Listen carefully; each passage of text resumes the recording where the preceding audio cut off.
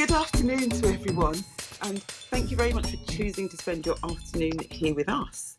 For those who don't know, I'm Patricia Rogan-Faber, and I do a podcast show to help people maximise property values. It's called Maximising Property Values, and it's on all your popular podcast platforms. So you can find it on Apple, Spotify, Google, Audible, all of them. That, however, normally is a monologue, but I've now added a guest series, a Clubhouse guest series. And somebody actually contacted me a little while ago and said, "Why are you still saying it's new?" And I was a bit taken aback because I thought, it is actually still new. My first guest was Mark Lloyd, and I kind of like saw him pop in earlier. Don't know if he's still there. Mark, he is still there. So he was my very, very first guest on the 17th of November. So to me, it's still new. You know, the podcast show itself has been going for over a year, nearly 2 years now. So yeah, the guest series is new, is new. Anyway, you are our first guest for 2022. And we are going to be a bit nosy and look into Julia's life. Mhm. So, who is Julia? Julia, I'm going to let you tell us who you are, but just in a moment, so first and formally, I'd like to welcome you to Maximising Property Values. And before you tell us who you are and we go into your property activities, please tell us two things I'm going to ask you, and I do swap these around a little bit. Oh no. Um, and I never tell anyone what I'm going to ask them. So your two questions are these. So number one, what has been your greatest challenge to date? Oh God. And number two, what is the thing that you are most proud of about yourself? And there's a little bit of a twist to this. Neither of your answers can be property related. So, Okay. Okay. So, so you want me to answer those questions first, oh yes, Patricia? please, and then do an Yeah. intro. Yeah. Okay. Okay. Okay. So the first question was, just remind me, is Your what greatest is, challenge to date. yeah. Okay. So my greatest challenge actually was just a little example there, is that I'm dyslexic. And it's been something that I have had to deal with all my life, right from being a young adult being a youngster. I was lucky because I was diagnosed when I was at school in the 70s, which is quite unusual. Um, but it has always plagued me. It's always been something I've had to deal with. Um, and I still deal with today. And in fact, as I just said to you, that I have a short-term memory issue. So when you tell me a question, I'm not always going to remember it very easily. So that's my biggest issue. Um, and I've found lots and lots of ways to overcome it, but it still plagues me because I still have an issue feeling that other people are far, far more intelligent than I am, even though it's not to do with intelligence. Oh my gosh. Do you know, Mm, Julia, if you didn't tell people mm, that you had dyslexia and you've mm, been, kind of like battling it throughout mm. your life, I don't think anyone would actually realize. So you have succeeded in Oh, battling dyslexia. Honestly, I would never have known. And when you talk about short-term memory, oh, I'm forever saying to my boys and my husband, "Oh, please remind me about this and please remind me about that." And then my husband says, "Well, I'm older than you. Why do you think that my memory is going to be better than mhm. yours?" Well, it obviously doesn't help that I'm of an age where I've got a bit of a cloudy mind now as well. Okay. So that doesn't particularly help No, either, I, Patricia. I think you're just telling me why my memory is so bad. Yeah, yeah, Oh, absolutely, but do you know what? absolutely. Most of us kind of like don't remember everything. So yeah, please do not, honestly, do not still think that you are disadvantaged. Because I'm telling you from the surface, it's not apparent. And I am No. so glad to have you on here. And you are actually my second guest who kind of like slightly identifies themselves with dyslexia. And Mm. honestly, you are killing it. So yeah. Um, right. Okay. So the second question was the thing that you are most proud of about yourself. Again, not to do with property. Well, I suppose it's linked in the fact that I have battled through with dyslexia and not allowed it to define me. So I am proud that though the written word has always been difficult for me, I've not allowed that to I haven't allowed it to stop me. It's stunted me, but I've never allowed it to actually stop me. And I'm proud that I've been able to stand up. I can speak about it, because for a long time it wasn't something I particularly enjoyed talking to people about. But um, and if we really got into it, there are lots of things that do still affect me, or in my head. Actually, when I say affect me in my mind, because that's all what it's to do with, is to do with the way you see yourself, perceive yourself, your self-esteem, all that side of things that I have been able to conquer. So I think that is definitely probably my biggest achievement, is to probably turn the way I perceive myself, um, it's completely around, really, from when I was younger, feeling very, very um, disadvantaged, or I had very low self-esteem.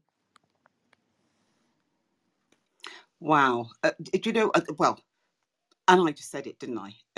If anyone kind of like just met you now, they would never, ever, ever know that you have dyslexia. So Mm. I'm so glad to have you on here. Now, please tell us who you are in property and what you do. Thank you. So I came to property later in my career. I had a very, very entrepreneurial background, doing lots of different things, working in lots of different areas, from the fitness industry to charity fundraising, and rolling on sort of towards 7 years ago now. I was at a bit of a crossroads, and I wasn't quite sure what I wanted to do. However, felt like I still wasn't complete.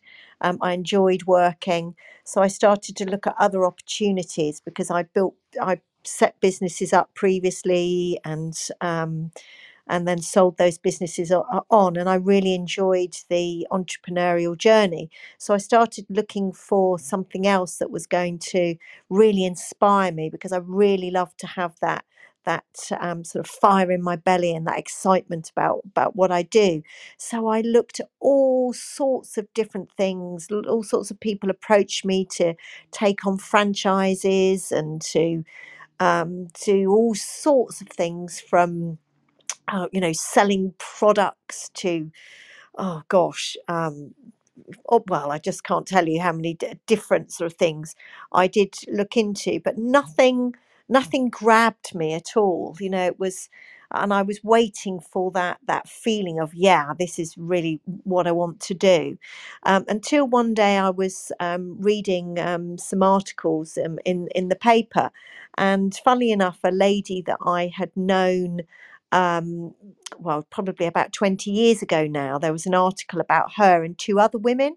So I particularly was interested in reading it, because obviously I knew this particular lady. And there was a lady on there, or the article was about a lady called Belinda Gresham, who was a property entrepreneur. So I was reading about her, and it sounded really interesting, and I didn't think too much about it. And then I was thinking about what to do, and I thought, oh, maybe I should Google that lady. I should just Google her and see what she's all about, because property was always something that I was interested in, but I never actually thought that I could get involved with it. Again, because I just didn't understand it. I thought you needed a hell of a lot of money, and it wasn't something that I particularly at that point in my life thought that I could do. Anyway, I found that she was doing some mentoring, and I thought, oh, that sounds quite interesting. So I got in contact with them, and as soon as I spoke to this person, spoke to her, I knew this is the person I needed to work with. This is what I wanted to do. And it just clicked. And I spent a year with her doing working quite closely with her, doing training all through the different strategies. And it just completely blew my mind. I found it so interesting, exciting, because as an adult, I really enjoy learning. As a child, it was difficult, but now as an adult, I thoroughly enjoy the learning process. And I just hit it off with Belinda. We got on really well, and we still work together now. So after all these years, we still are very connected, and we still do and work together. So that's how I actually started to get into the industry. But we also, I also work with another chap called Dan Patrick, and he was really had a fantastic mindset. And again, that's what I really liked about both him and Belinda, is it wasn't just about property; it was about your mindset as well. Because as we've all learned, and lots of us who work in property know, that this industry is not easy, and you've got to have real strength of character to be able to ride the roller coaster ride, which it really is. And what he instilled into me was that it's really, really not about the numbers or how many noughts are on the end of something. You still need to do the same amount of work as you do for probably a little buy to let, to do all the DD on that as you do on on a larger opportunity. So I found myself being drawn towards the larger opportunities where sort of commercial property does sit. Um, and that's how I really got very involved on the commercial side, because I could see, the amount of work that has to go into everything. And he just really gave me the confidence to work in that area and just see them as numbers and not be scared of that. So that's how I ended up sort of working and getting very involved in the commercial side of things, where there's so much more creativity, really. I think on the commercial side, um, which I really, really enjoy. And in the residential side, it's an incredibly busy space, isn't it? And I found that everything I looked at there, there was another 50 other people looking at the same thing, but it wasn't quite the same in the commercial sector. So that's how I ended up really working on the commercial side, and I've learned ever such a lot, but still learning every day. I think that's what I love about property, Patricia, is you never ever stop learning. You just never stop learning. There's always something that you don't know about um, that comes up that you think, oh, I've never heard of that before, or I haven't done that before, and I really enjoy that. How we just continue to progress and learn as we go along within the industry, which I know you've done as well. Oh, do you know, the learning side of it is just so exciting, isn't it? Yeah, It's, yeah, I it's just really like, do. sometimes I feel like a kid in a toy shop. I'm thinking, ooh, that's really exciting. Or I find a new like product line and I'm thinking, oh, absolutely amazing. What can I do with this? And it's 2 years ago, I booked myself onto an interior design course. Well, maybe it was 3 years ago, maybe it was 4 years ago, I can't remember. Anyway, because I just thought I need to learn more. I want to know more. I want to be able to do what I'm doing so much better, so professionally. Oh, do you know, Julia, we are on the same. There's another lady. Every time she says something, I think snap, snap, and I feel that with you as well. Louise Reynolds. How Yes, to yes, say? absolutely. I love Louise, love talking with Louise. Though we're quite different people, but we've got, very much the same sort of outlook. And again, I enjoy working with other people. I like the fact that it's an industry where it's very open for those that have got a lot of experience, those that are coming in.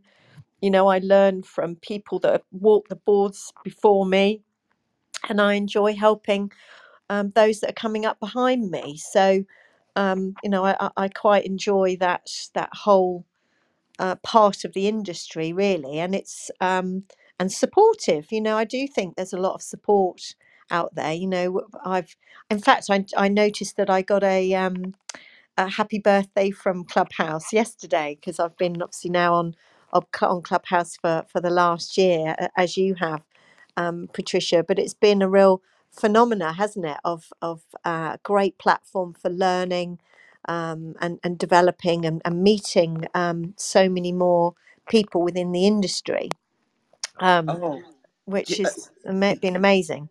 because you and I actually, I think we met on Clubhouse, didn't Yeah, we we? did. We did. Yeah. Yeah, It's just been yeah, amazing. Yeah, yeah. I'm coming up to my 1 year.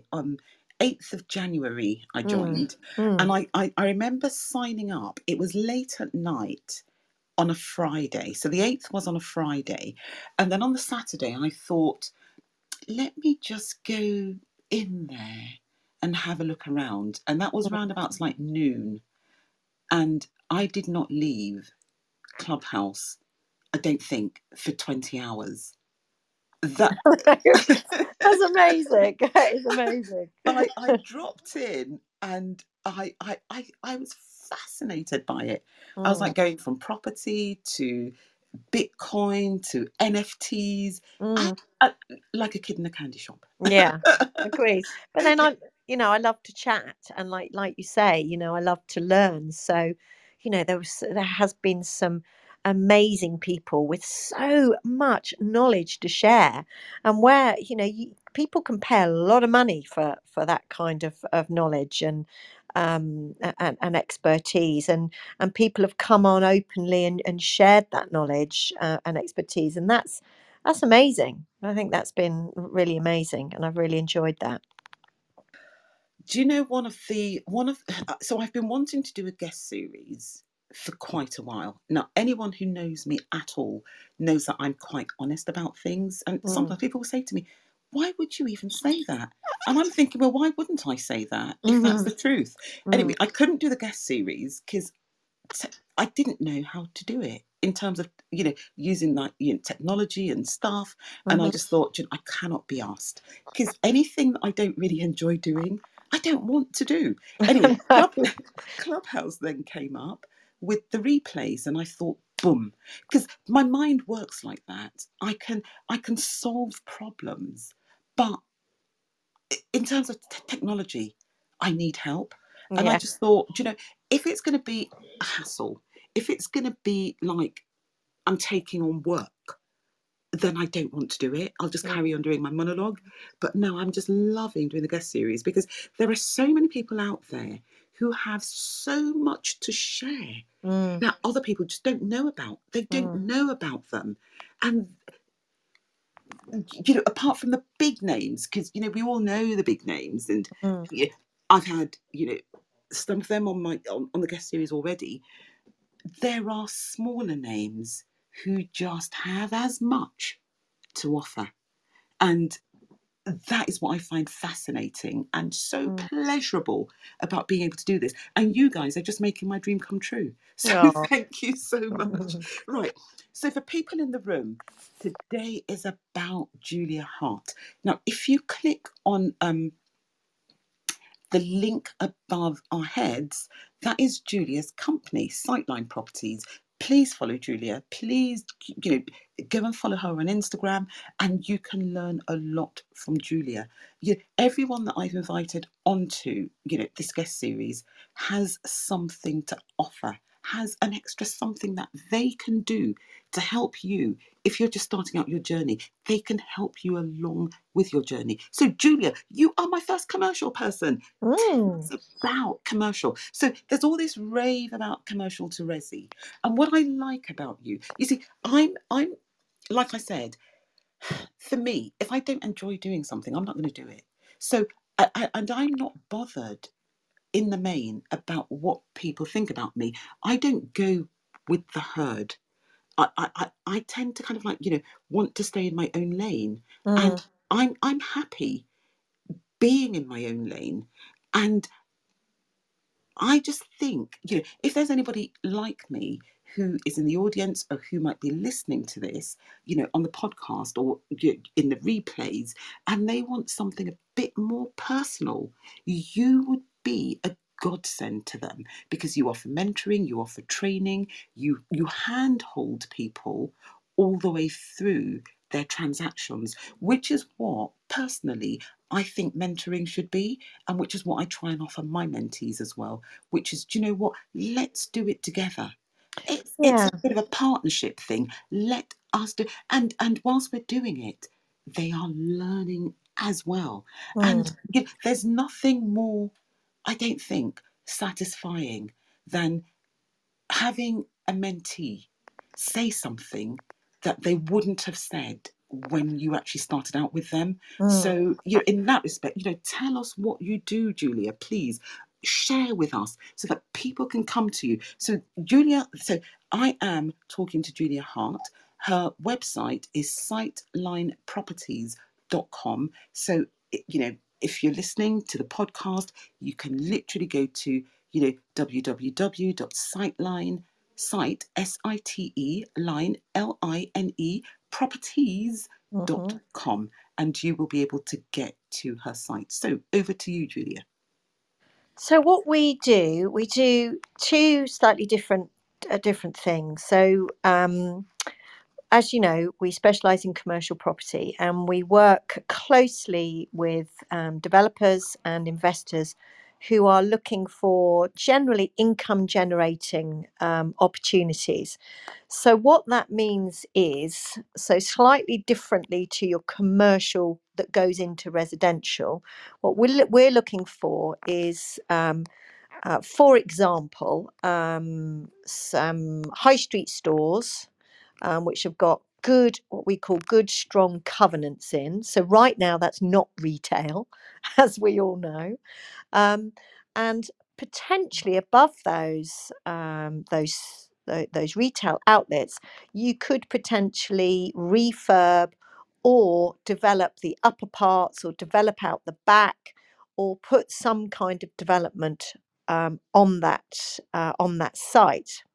The other side of it is also to do with the leasing, because when you're working in commercial, the longer the lease, the more value that lease has to that property. So it increases the value of that property.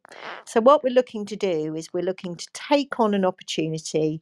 It's got income coming in. Potentially we can increase the lease, which increases the value.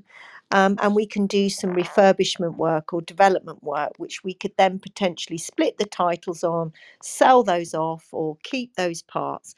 So we find those types of opportunities for other developers and our investors that we have. And we also work very closely with them to help build those opportunities out. So we've got a team that we work with, a project management team and a building team. That's not my expertise at all. I'm the person that finds the potential opportunities, but we have other people that we work closely with. And what we then came to realise is there's lots of people that want to work in the commercial sector, but they're not quite sure. They maybe go and do a course, or they've done a weekend property course, but they're not quite sure or confident how to take action. So we realised that obviously if we have got opportunities that are on the go, we've got some building work, we can actually invite people to come along and have a look at that. Or we can work alongside somebody who hasn't done it before, and we can bring the expertise to them and go through the opportunity, through the development with them using our experts. So that's how it came about, that we were happy to help and support other people, because, there's two sides of it. You've got people that are very experienced but don't have the time to do the work, so we can do that for them.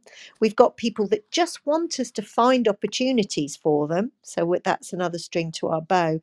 And then we've got people that lack the experience but need the expertise, so but have the finance and so on and so forth.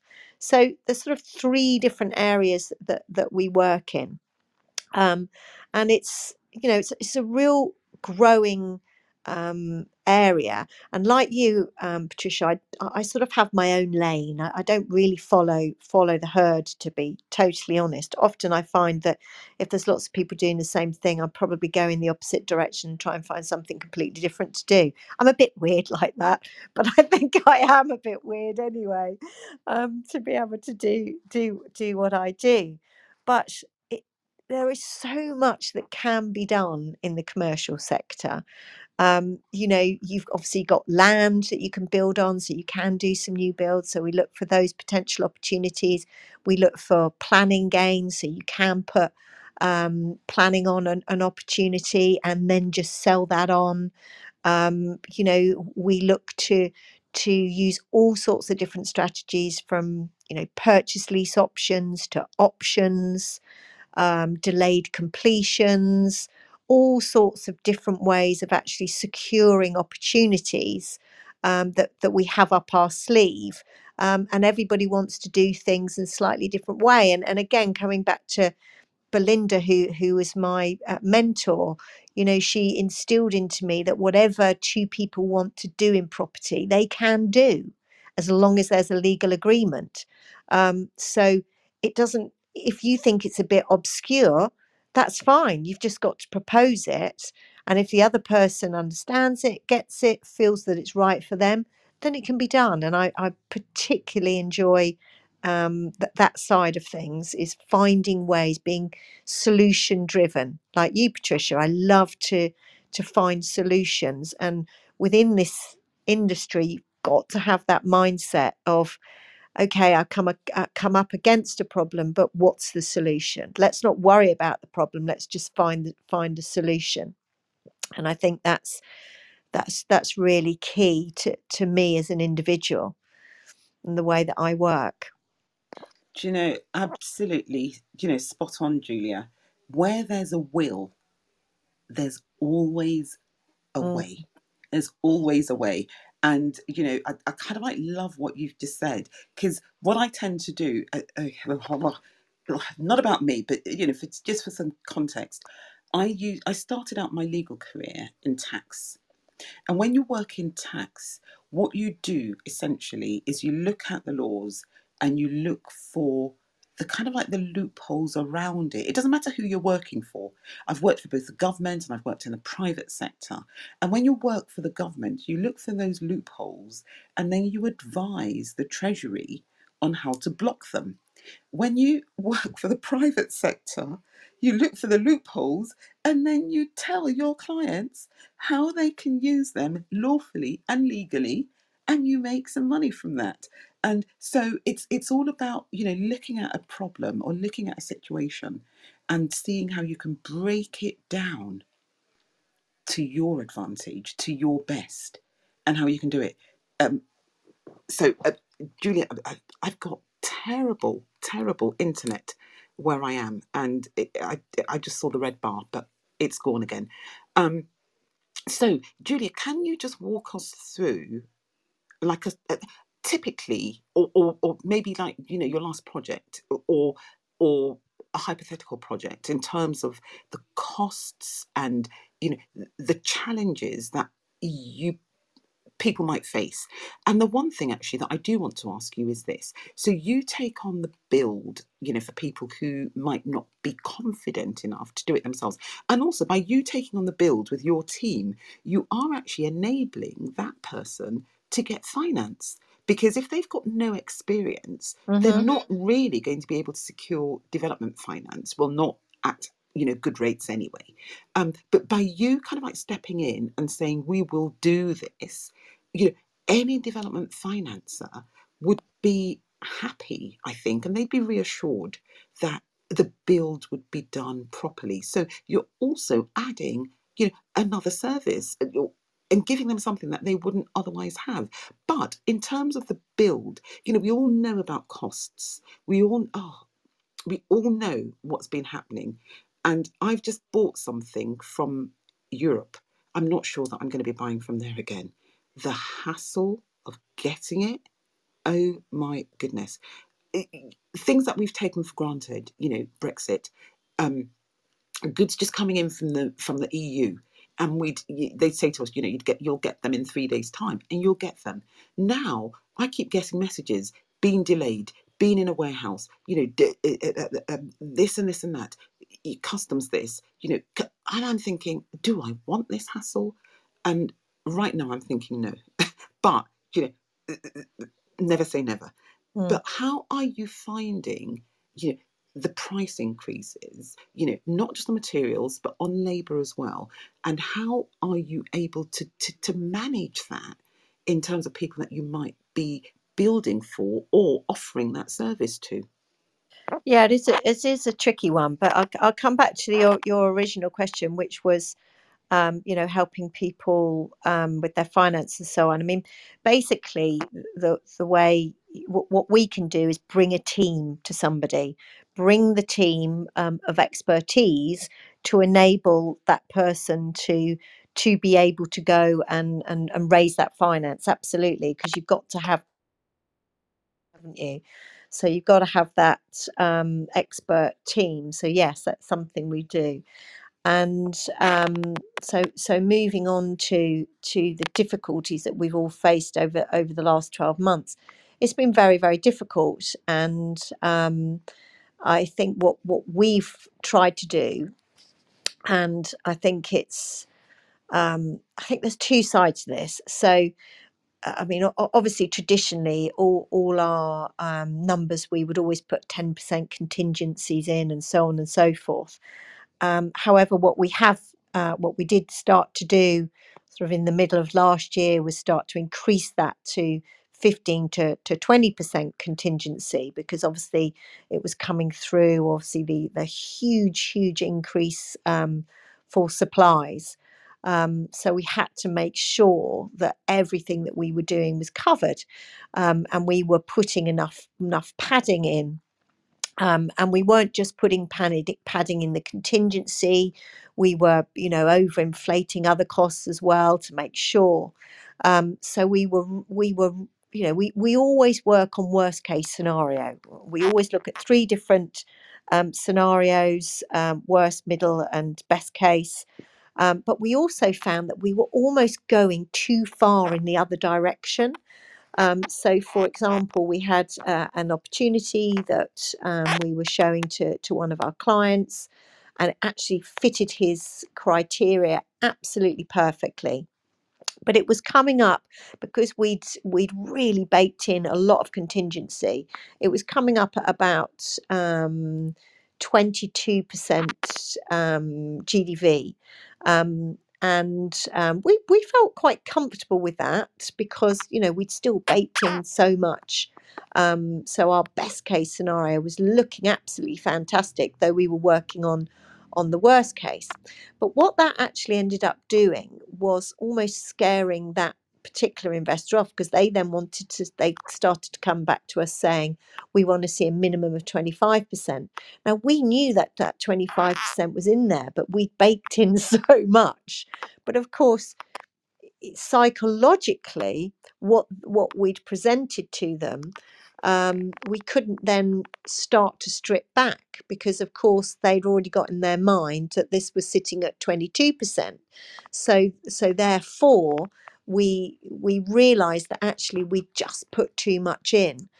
We'd been overly cautious, and we had to then have a bit of a meeting about, right, well, have we made the right decision here by putting so much in? And we did come to the conclusion that we had overbaked it, and that we shouldn't have put quite as much in there. But we are quite cautious, so we were being overly cautious. But of course, when you're working with other people who are cautious, they are then adding on top of that.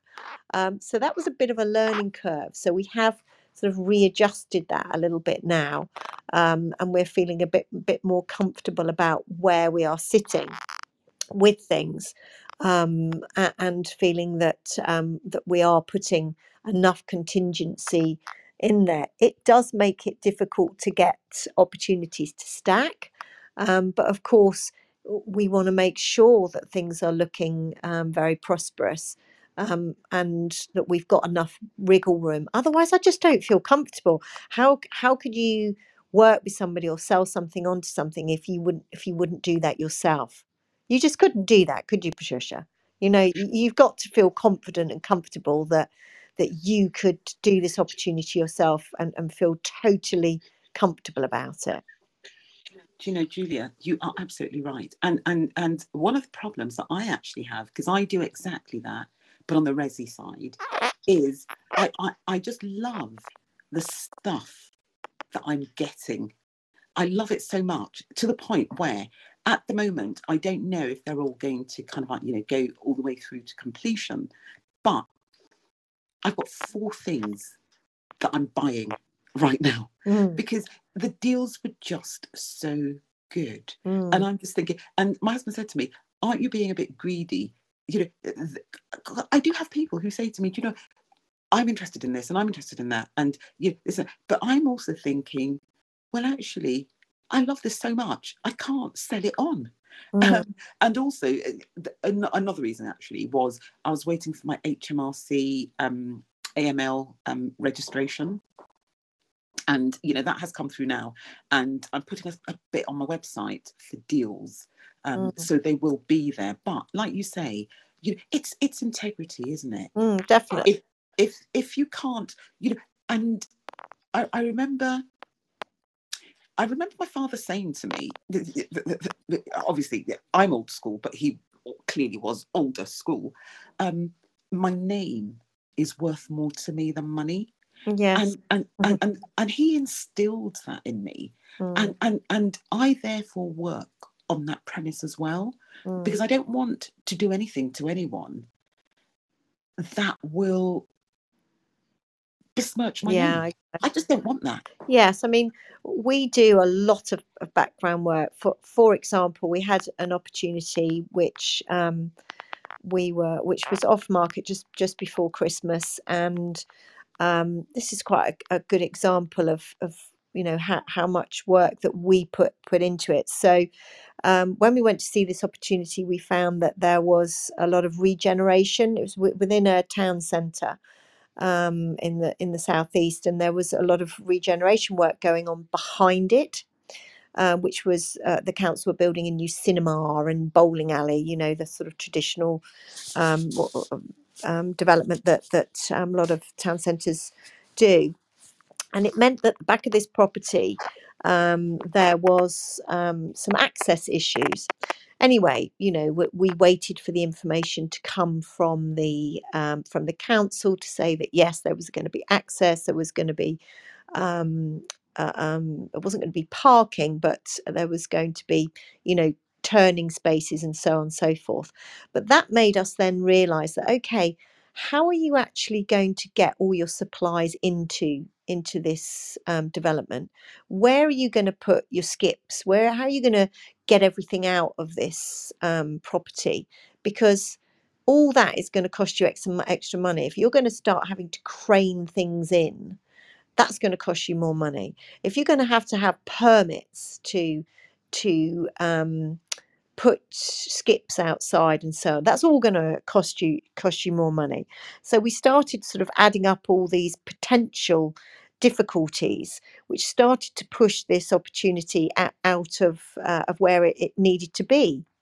And it was so interesting how the guy that I was, who was trying to sell me this opportunity, did not want to listen to that at all. He didn't want to know about the fine tuning. He didn't want to know.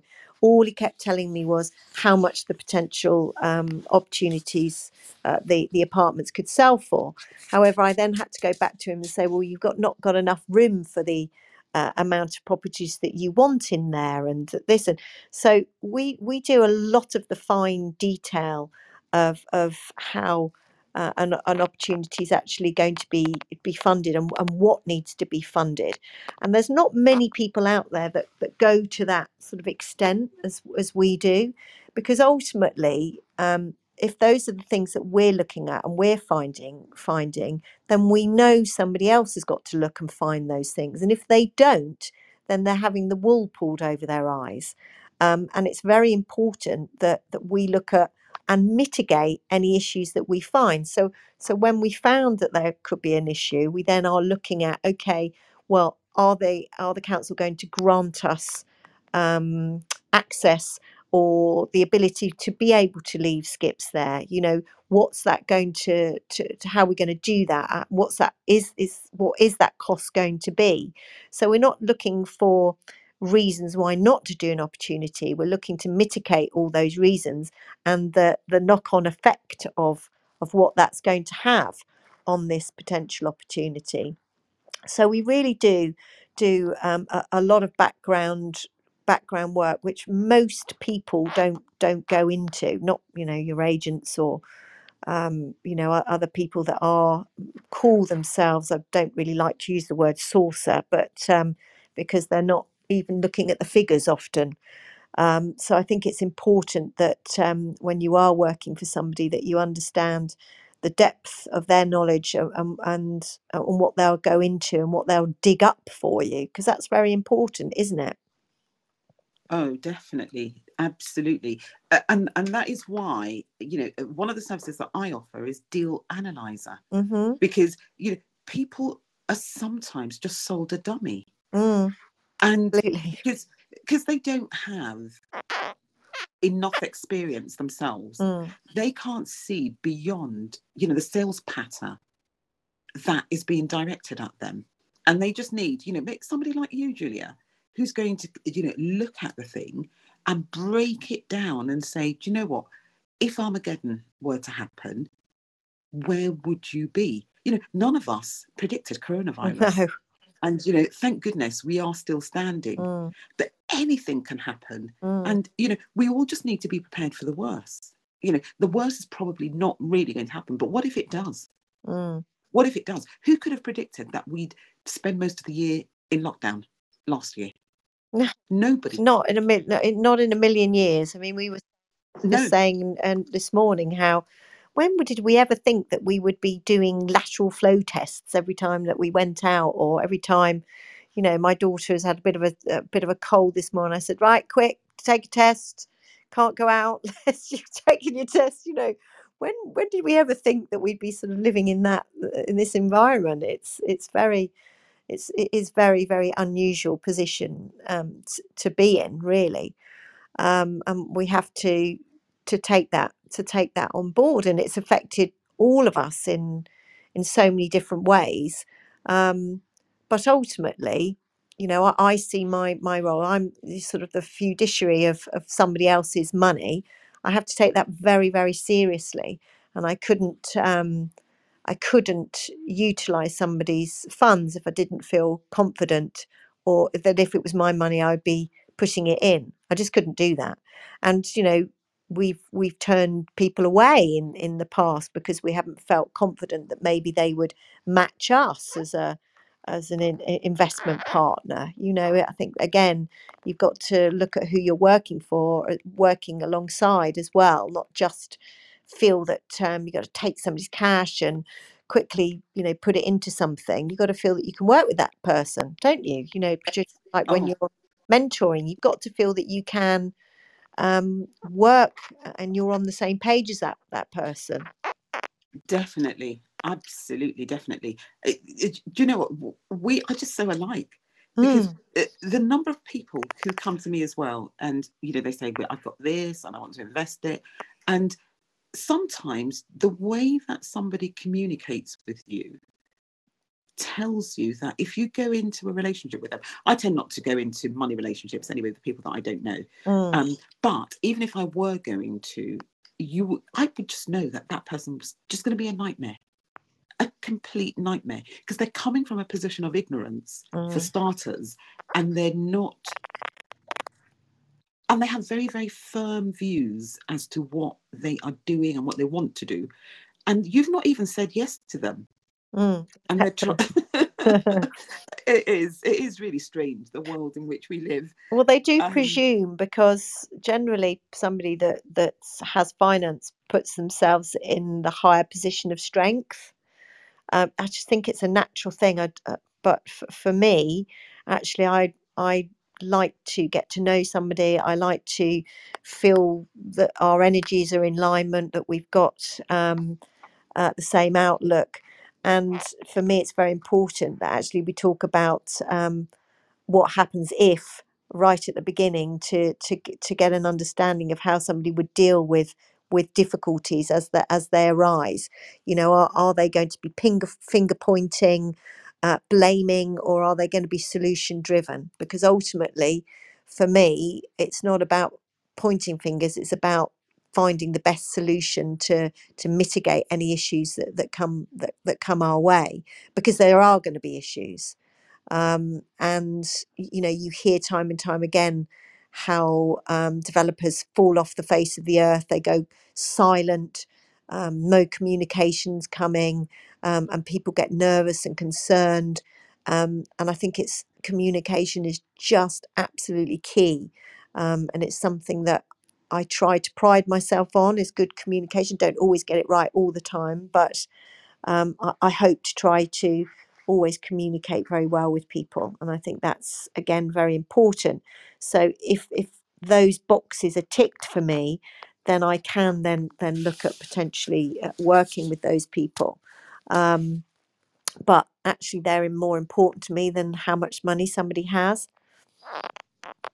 Exactly. Do you know, when I'm working in a JV with someone, most of the emails they're going to get from me will just have a subject box line saying nothing to report. And I don't put anything in the body, and I send it. And I just say to them, just so that you know that things are just going as we last discussed. Nothing has changed, or there's nothing new to report. And I think it just reassures somebody that their money is not. I don't know how they think, but like you say, we need to put ourselves in the financier's shoes. And say, how would I feel if I were in their shoes? Maybe I wouldn't be too worried if I knew that the developer, but you just don't know. So I think it's always good. So if somebody's listening to this and they are a developer and you are JVing with somebody or doing some work for someone, even if you've got nothing to report, just let them know that. Yeah.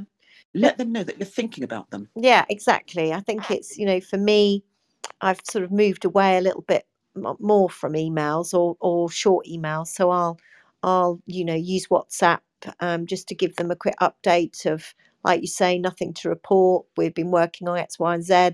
Seen this, seen that.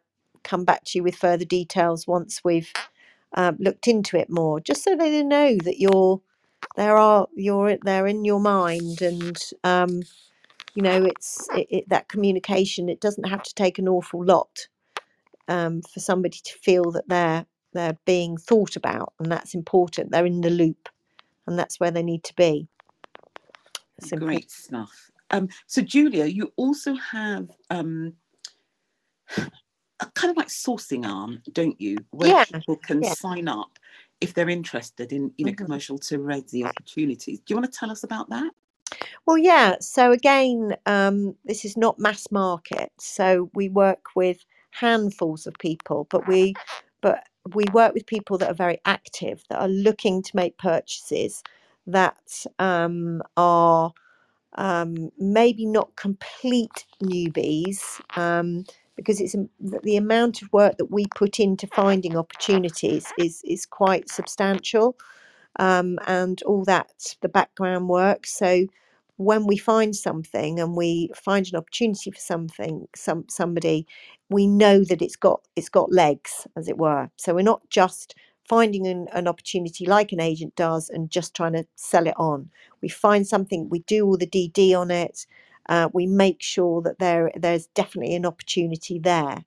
And because we do all that work, we charge a 995 plus VAT fee to join us, because not that actually is a money maker for us in any way at all. It's a commitment fee. So we feel if somebody's prepared to put their money down, then we know that they're committed to working with us, and we're committed to putting that work in. So it's important to us that we work with people that are seriously active investors and developers who are wanting to move their journey forward, which is why we're here to help. Definitely, because that is because it is unfortunate, but it is a fact as well that there are so many people who would waste your time if you let them. Yes, there's lots of people that do a lot of wasting our time. There's a lot of people that want information, they want this, that, and the other, but actually, when it comes down to it, they're not comfortable to step forward. So, because of the amount of work we do, we've tried to sort of mitigate us putting a lot of work in, and then that person not feeling comfortable. And we have even given people their money back when we don't feel that actually they're ready to work. We've given them their money back, because again, we don't want to hold on to somebody's money if they're not ready to work, they're not ready to go, because again, that reflects on us. Because if they're not ready, they're looking for a reason why they're not ready, and maybe they can't see it's them that's the reason. So they're always going to put it out to somebody else that is the reason. So again, our reputation is very, very, very important to us, because, as you know, in this industry, there's a lot of people that do a lot of things, or say they do a lot of things, and they don't do them. So it's important for us that we are actually seen to do what it says on the tin, and we do only want to work with those people that are very actively engaging and ready to take those steps forward. Fabulous, absolutely fabulous. Do you know, Julia, thank you so much. So, for people listening to this first guest series of 2022, we are in January. Today is the 5th of January, and my guest today has been Julia Hart. And like Julia said in the beginning, this is all about us learning and never ever stopping about how we can educate ourselves, how we can expand our knowledge. And I've learned a couple of things from Julia today. So, I hope that if you're listening, that you have too. But more importantly, for people in the commercial arena, if you need someone to help you, reach out to Julia. Tap on her face, scroll down her bio, link up with her on Instagram, sightlineproperties.com, reach out and talk to her. Listen to this podcast. I've spelt out her domain name in here. So again, you can get to her. But honestly, people, if you don't have the experience, find someone who does to walk you through that first journey, because it can be quite scary and it can be quite lonely. But if you have somebody with you who knows what they're doing, you're literally mitigating those particular risks. And what to me is more important than money is my good mental health. Yeah. So if you can do anything that's going to give you, a calm feeling, confidence and knowledge at the same time, why would you not go for it? Anyway, if you're into commercial to resi, or if you're into the commercial arena, do link up with Julia. Do definitely do that. And so what I would like to do is, just to again let people know the replays are on. You can definitely kind of tap on this, and you will be able to find this replay under Julia's profile on Clubhouse, under my profile on Clubhouse, and under it should be there. Is it not there? Ooh, no, I've not put it under the club this time around. That was my mistake. Or I was going to say under maximising property pound, but it looks as if I didn't do that. It doesn't matter anyway, because you can find it under my profile, under Julia's profile. And the podcast, so what we've been talking about, is going to be released on Wednesday. So Wednesday, the 12th of January, this what we're talking about here will be on all the podcast platforms. So again, you can tap on the link above, and if your favorite listening device, whatever app, that's it, app, if your favorite listening device is there, then tap on it and subscribe to Maximising Property Values, because then you will not miss a single episode. Julia, thank you so much for doing this with me. No, you're welcome. Thank you so much for inviting me. It's an absolute pleasure to be here. My first Clubhouse of the year. So we'll be back. We're always here Tuesday mornings for the commercial UK Property Club. So anybody wanting to learn a little bit more about commercial, we're there, and we have a live event as well, which we started at the end of last year, and we've got the next one, which is the first week of February, with my dear friend Ronak, who's in the audience today. So get in touch if anybody's interested in coming to join us. Thank you so much, Patricia. Wow. But you know what? That just sounds absolutely fascinating. I don't know why people wouldn't just do it. Absolutely do it. Because we're all in property. Maybe we love doing what we're doing, which we do, but more importantly, we want to make money. And if we're not making money and we're literally just sitting back and we're talking or we're listening and we're not taking the steps that we need to take in order to make money, we are wasting time. Agreed. We are literally wasting time.